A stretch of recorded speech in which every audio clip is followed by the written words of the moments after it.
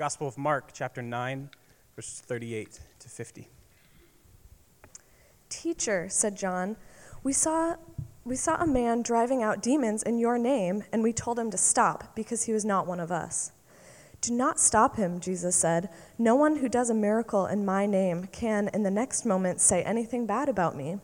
For whoever is not against us is for us.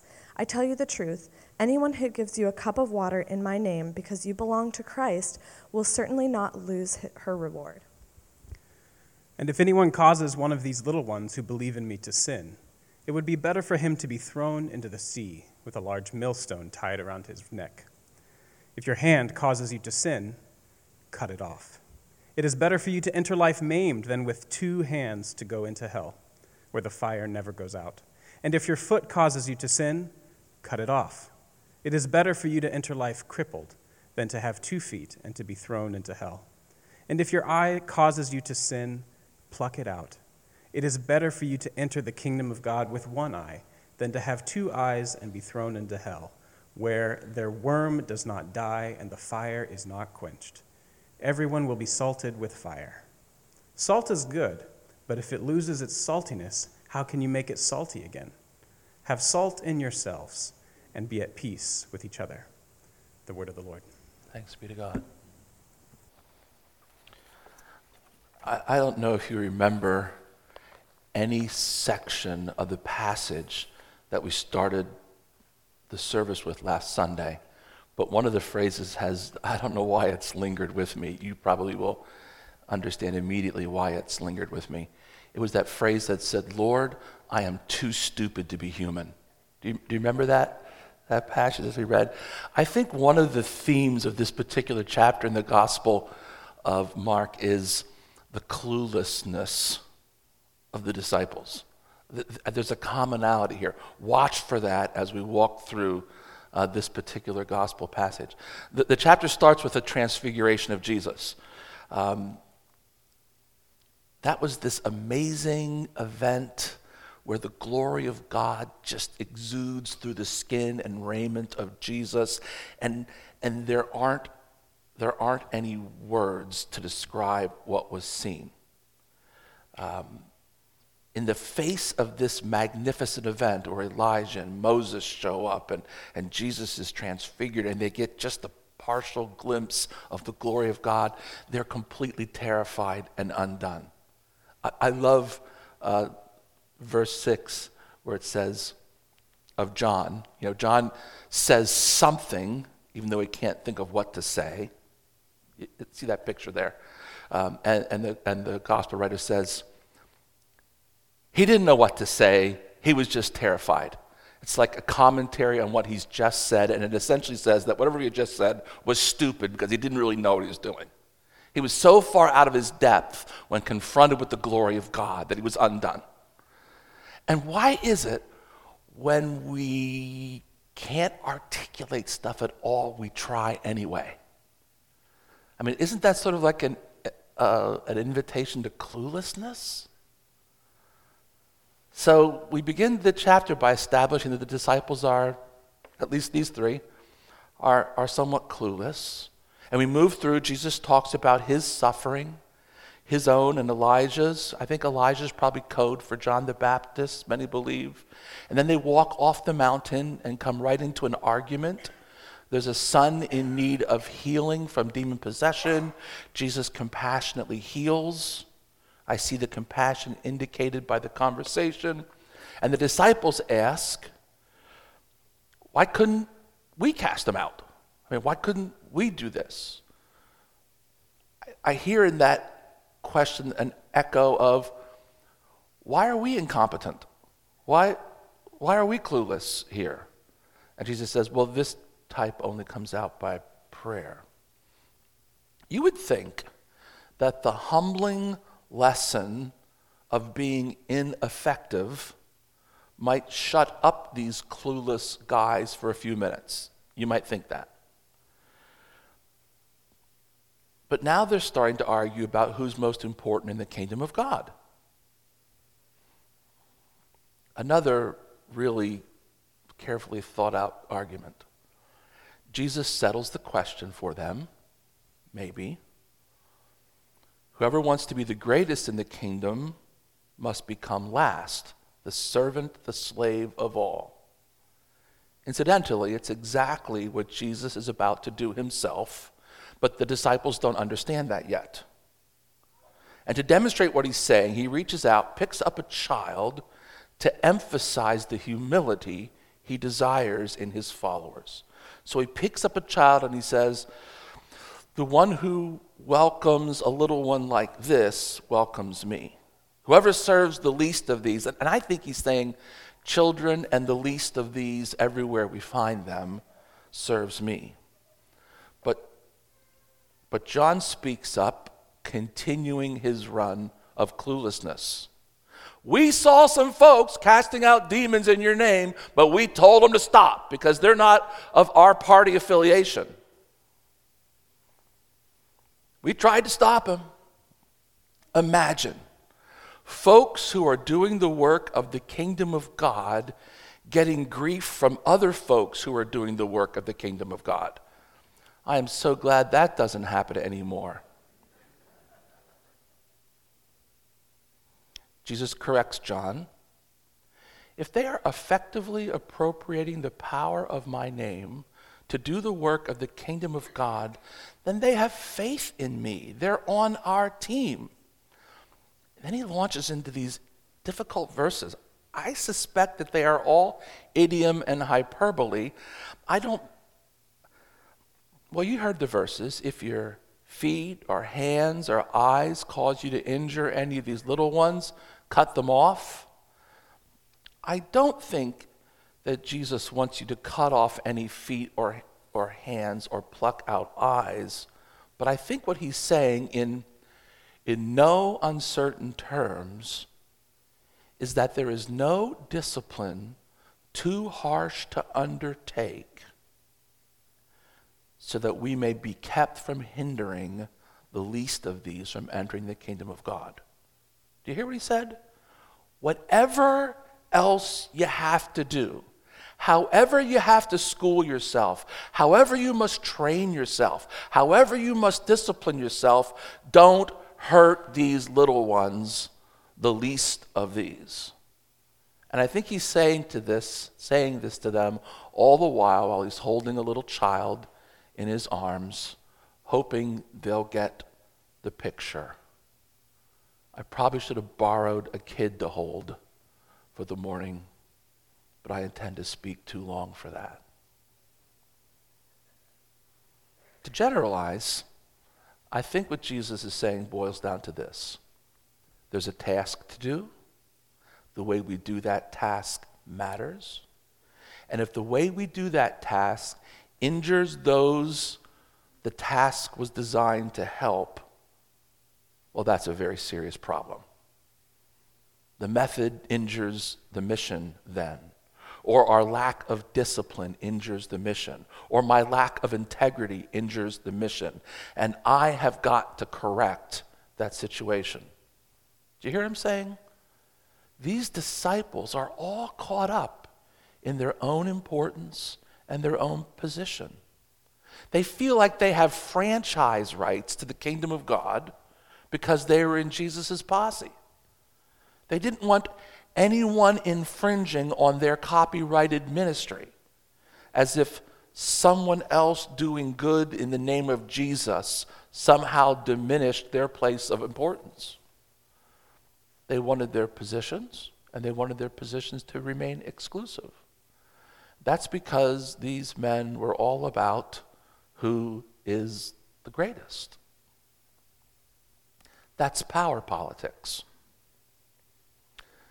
I'll allow you to make your own applications to our current political situations nationally. But when retaining power becomes the goal of individuals, the primary mission is sacrificed or lost. The institutions are injured, maybe even damaged to the point of being unrecognizable. Let me be very clear. The way of the cross is the way of powerlessness. Jesus' answer to the question of who is the greatest is straightforward. The greatest is the one who takes the position of the least among you. The one who serves everyone is the greatest of all. What does being this kind of servant look like? It looks like giving up your life prematurely and hanging on a cross and dying for the whole race. That's the way the greatest among us steps into the position of the least of us. So when we start to talk about what it means to be training for service in the kingdom of God, I mean, that's where we've been journeying, right? We've talked about the fact that the kingdom is here now, that our first expression of life in the kingdom is the worship that we do on Sunday mornings and that we do on Mondays all day long and Tuesdays all day long and on through the week, and that after worship, our responsibility is to demonstrate our citizenship in the kingdom by the way we live our lives throughout the week, and that demonstration of the kingdom may require some training on our part, and that this now is week 2 of the training talks. Just for those of you who were like napping a moment ago, that's where we are in this continuum. When we talk about what it means to be in training for service in the kingdom, the first thing we have to acknowledge is that this training is not about bringing us power or prestige or position. In fact, it's likely that the training we actually need is to help us lay down power, prestige, and position. Step 1 in the training process of citizens of the kingdom is learning to sacrifice what we have made of ourselves in order to become what he desires us to be. I've told you the story of my life many times. How at age 24, I was a school principal working 70 hours a week, and finally arriving at the understanding that working as hard as I could in the kingdom to serve God was not the same thing as obeying him. It's a different thing altogether. My decision to serve him how I chose isn't the same thing as obeying his leading and doing what he instructs me to do, whatever that might be. God doesn't need me to work for him in ways that I think are helpful, because that leaves me in the driver's seat all the time. He needs me to obey him in ways that please him, and he works out the details from there. Becoming least of all requires me to give up my control of my future, to affirm that I live as a citizen of the kingdom of God, and to surrender my will to the sovereign, the Lord Jesus Christ. There are no more questions about greatness after that. There are no more questions like, well, what are you comfortable with? As if that could matter. The only question remaining is, what is Jesus leading me to do? How is the community confirming what I'm hearing from God? One of my favorite sayings from Evelyn Underhill's book, The Ways of the Spirit, is a saying where she talks about our tendency to be self-absorbed. And she says, there is plenty of room in the kingdom for a whole paint box of theological colors, but no room for one self-absorbed priest. I think that's exactly it, isn't it? No room for one self-absorbed citizen. Lots of diversity, lots of beauty in our diversity, but no room to acknowledge any sovereign other than the Lord Jesus Christ.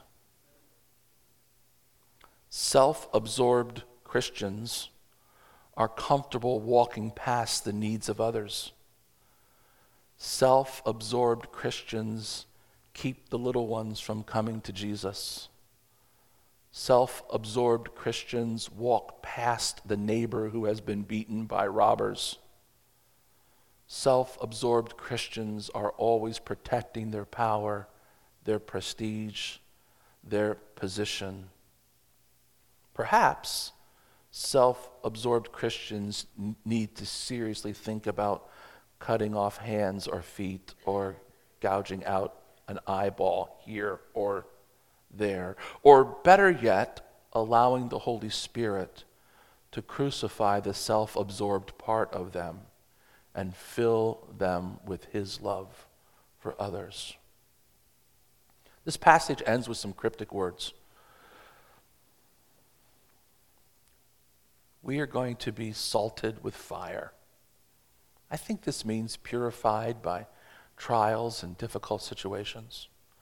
True Christians will be able to embrace these trials and grow through them, increasing their trust in God and confirming their identity as citizens of God. I'm not saying that happens easily, but it happens.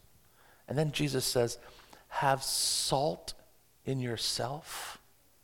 Unusual words. In other places, we are told to be salt, the spice that brings life and flavor to that which is insipid or dull. Salt and light are held up as descriptors of the richness that the gospel brings to the world. But I suspect that Jesus isn't using that metaphor right here. I think he's saying make sure that salt is present in your life. I mean, according to Leviticus 2, when you brought your sacrifice to the temple, you had to bring salt with it so that salt could be offered with the sacrifice. And it just may be that what's being said here is having salt in yourself may mean identifying yourself as a sacrifice. Bringing the salt with the sacrifice, you being the sacrifice, and living at peace with one another. So when I talk about training to live as citizens of the kingdom of God, I think we might have to talk about how we lower ourselves to the tasks we're being given. This is hard. I mean, who do you know that signs up for humility training? I mean, who do you know that signs up for lessons about thinking about others before yourself?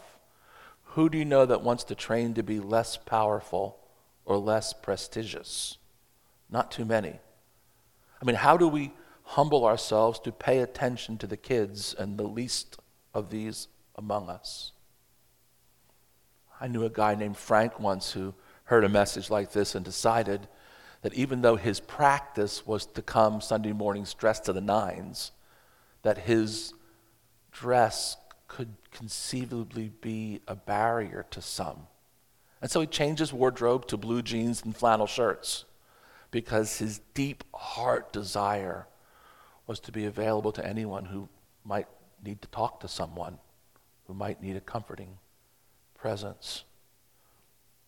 I mean, who signs up for training to be less self-absorbed? Citizens of the kingdom of God do.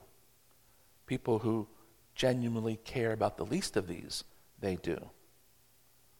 Self-absorbed priests have all the answers for the church today. Self-absorbed Christians know exactly what the church ought to be doing, regardless of the needs of people standing all around them. How do you know who the self-absorbed folks are? Usually they're the ones shouting the loudest, telling us what to do. How do you know how self-absorbed you are? Take a deep breath and ask your closest friend. Ask for real, giving them permission to tell the truth. If your conversation lately has been filled with, it just isn't fair, it may be you who's self-absorbed. If you've been assigning fault to others a great deal recently, it may be that you are somewhat self-absorbed. The bottom line is this: you can't be trained for humility until you confess that you lack humility. You can't be trained to be sensitive to the needs of others until you understand that you are clueless to the needs of others. I had an excellent conversation this weekend with one of my colleagues. We discussed the level of fear that many women live with on a daily basis that most men know nothing about. We talked about the different levels and activities of life in areas where fear affects many women. We talked about issues of personal safety, gender discrimination, and insecurities which seem to range on. The truth of the matter is this: if you never talk about that issue with people who understand, and in this case, by definition, that means women, you will be and remain clueless. Always.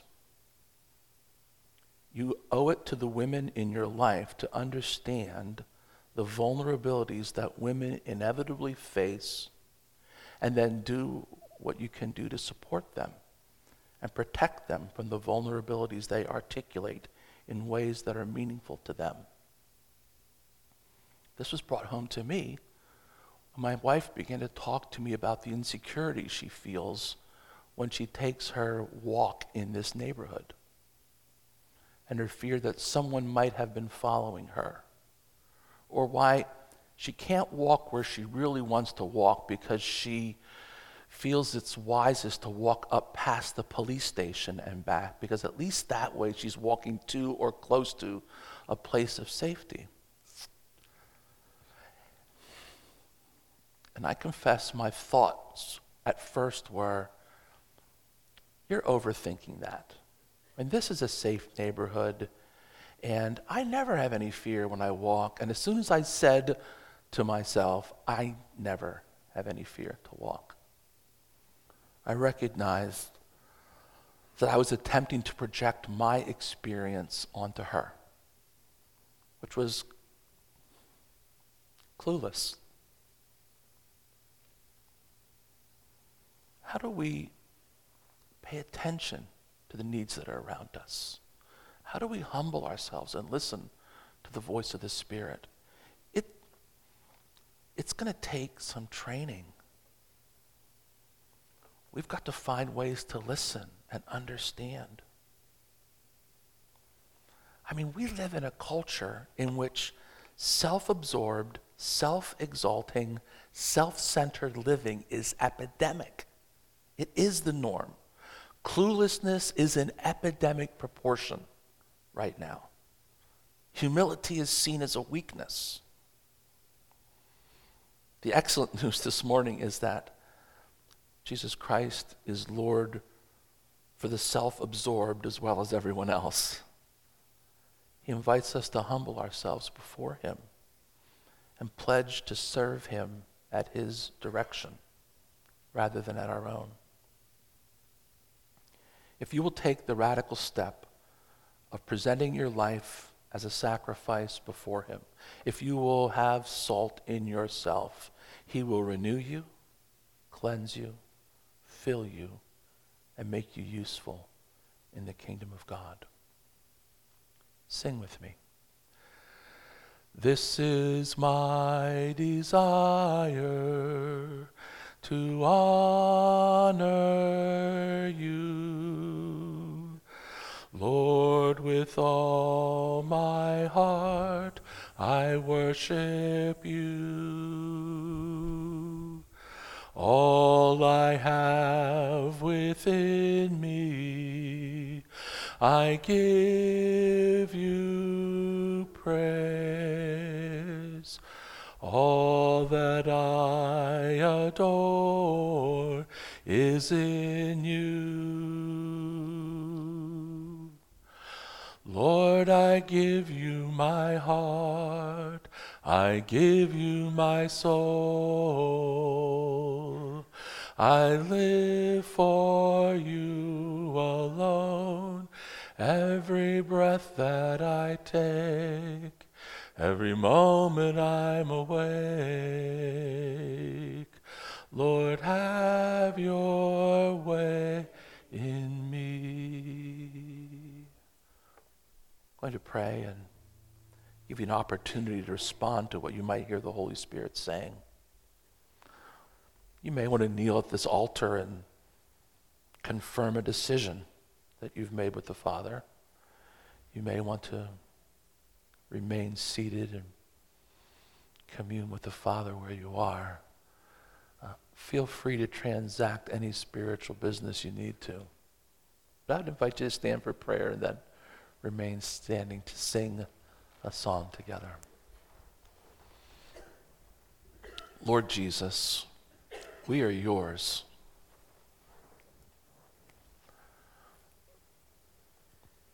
Save us from being clueless. By your Spirit's presence in us, make us sensitive to those who are around us. Give us eyes to see children and the least of these. Help us understand the way of the cross, the way that submits to you in everything, so that we can be your sons and daughters with integrity, knowing the joy of life in the kingdom of heaven now.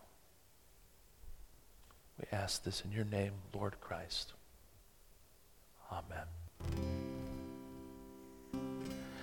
May the presence of the Holy Spirit be evident in your lives as you demonstrate and announce the kingdom of God in your actions. To the glory of God, Father, Son, and Holy Spirit. Amen. Go in peace.